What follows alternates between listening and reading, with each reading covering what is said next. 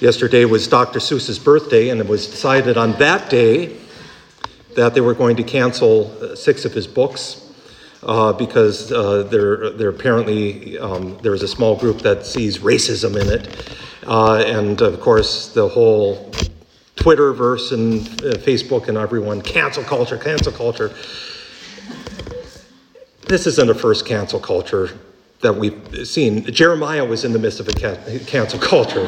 And if anyone was caught, literally caught with his life on the line, it would be Jeremiah. The poor guy was thrown into a pit because he was proclaiming, God is going to destroy us. If we keep going down this path, he's going to stop preaching the gloom and doom thing.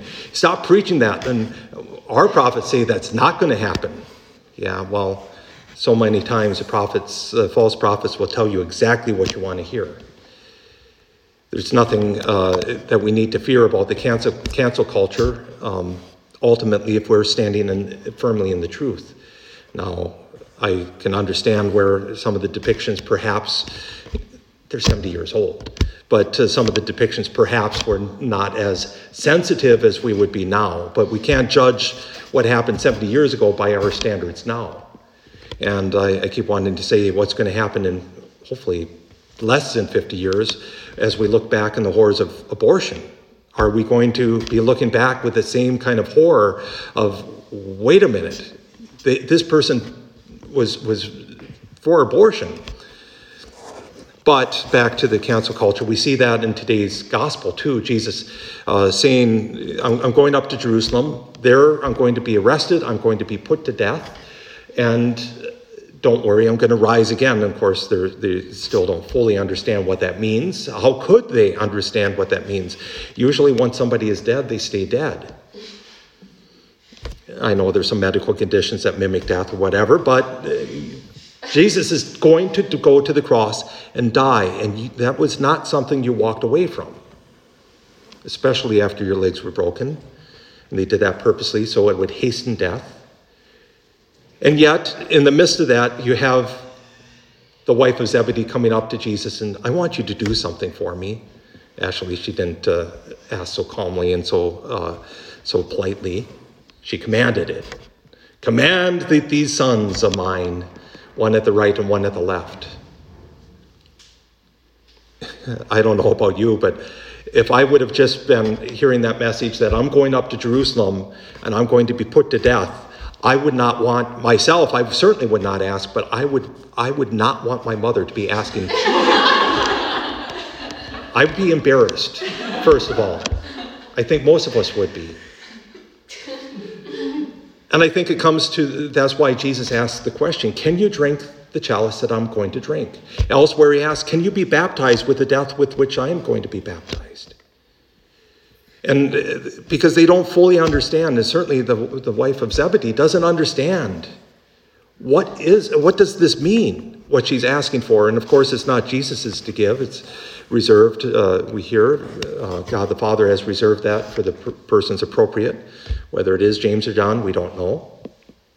Personally, I think John maybe Peter on the other side, one side or the other, but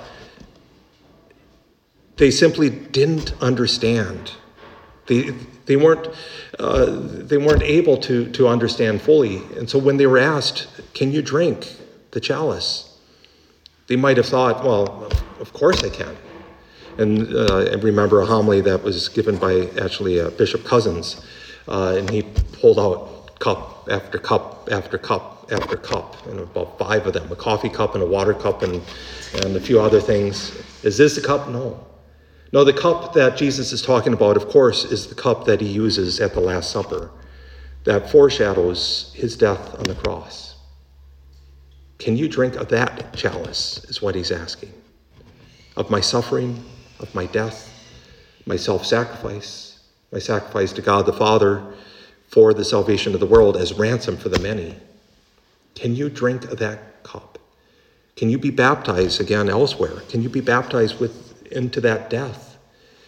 And the question that they're asked is the question of each disciple of the Lord. It's a question for all of us.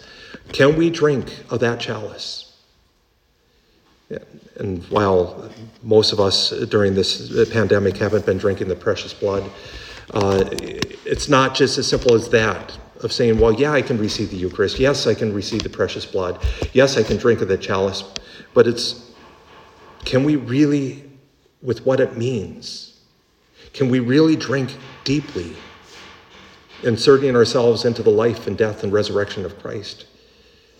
Well, we can't insert ourselves, but allowing the Holy Spirit to insert us into that by dwelling with the Holy Spirit so fully, so completely, that it doesn't matter where we sit in the kingdom of God as long as we're there. James and John probably could have died of embarrassment. The other apostles, they were indignant, and I imagine some of them as, if only my mother would have thought of that. But Jesus reminding them, to follow him means to serve. To follow him means to obey, to listen, not to command, and not just simply to sit on a chair at the right or left and give wise advice, but rather follow through on the advice that Christ, or the command that Christ has given us.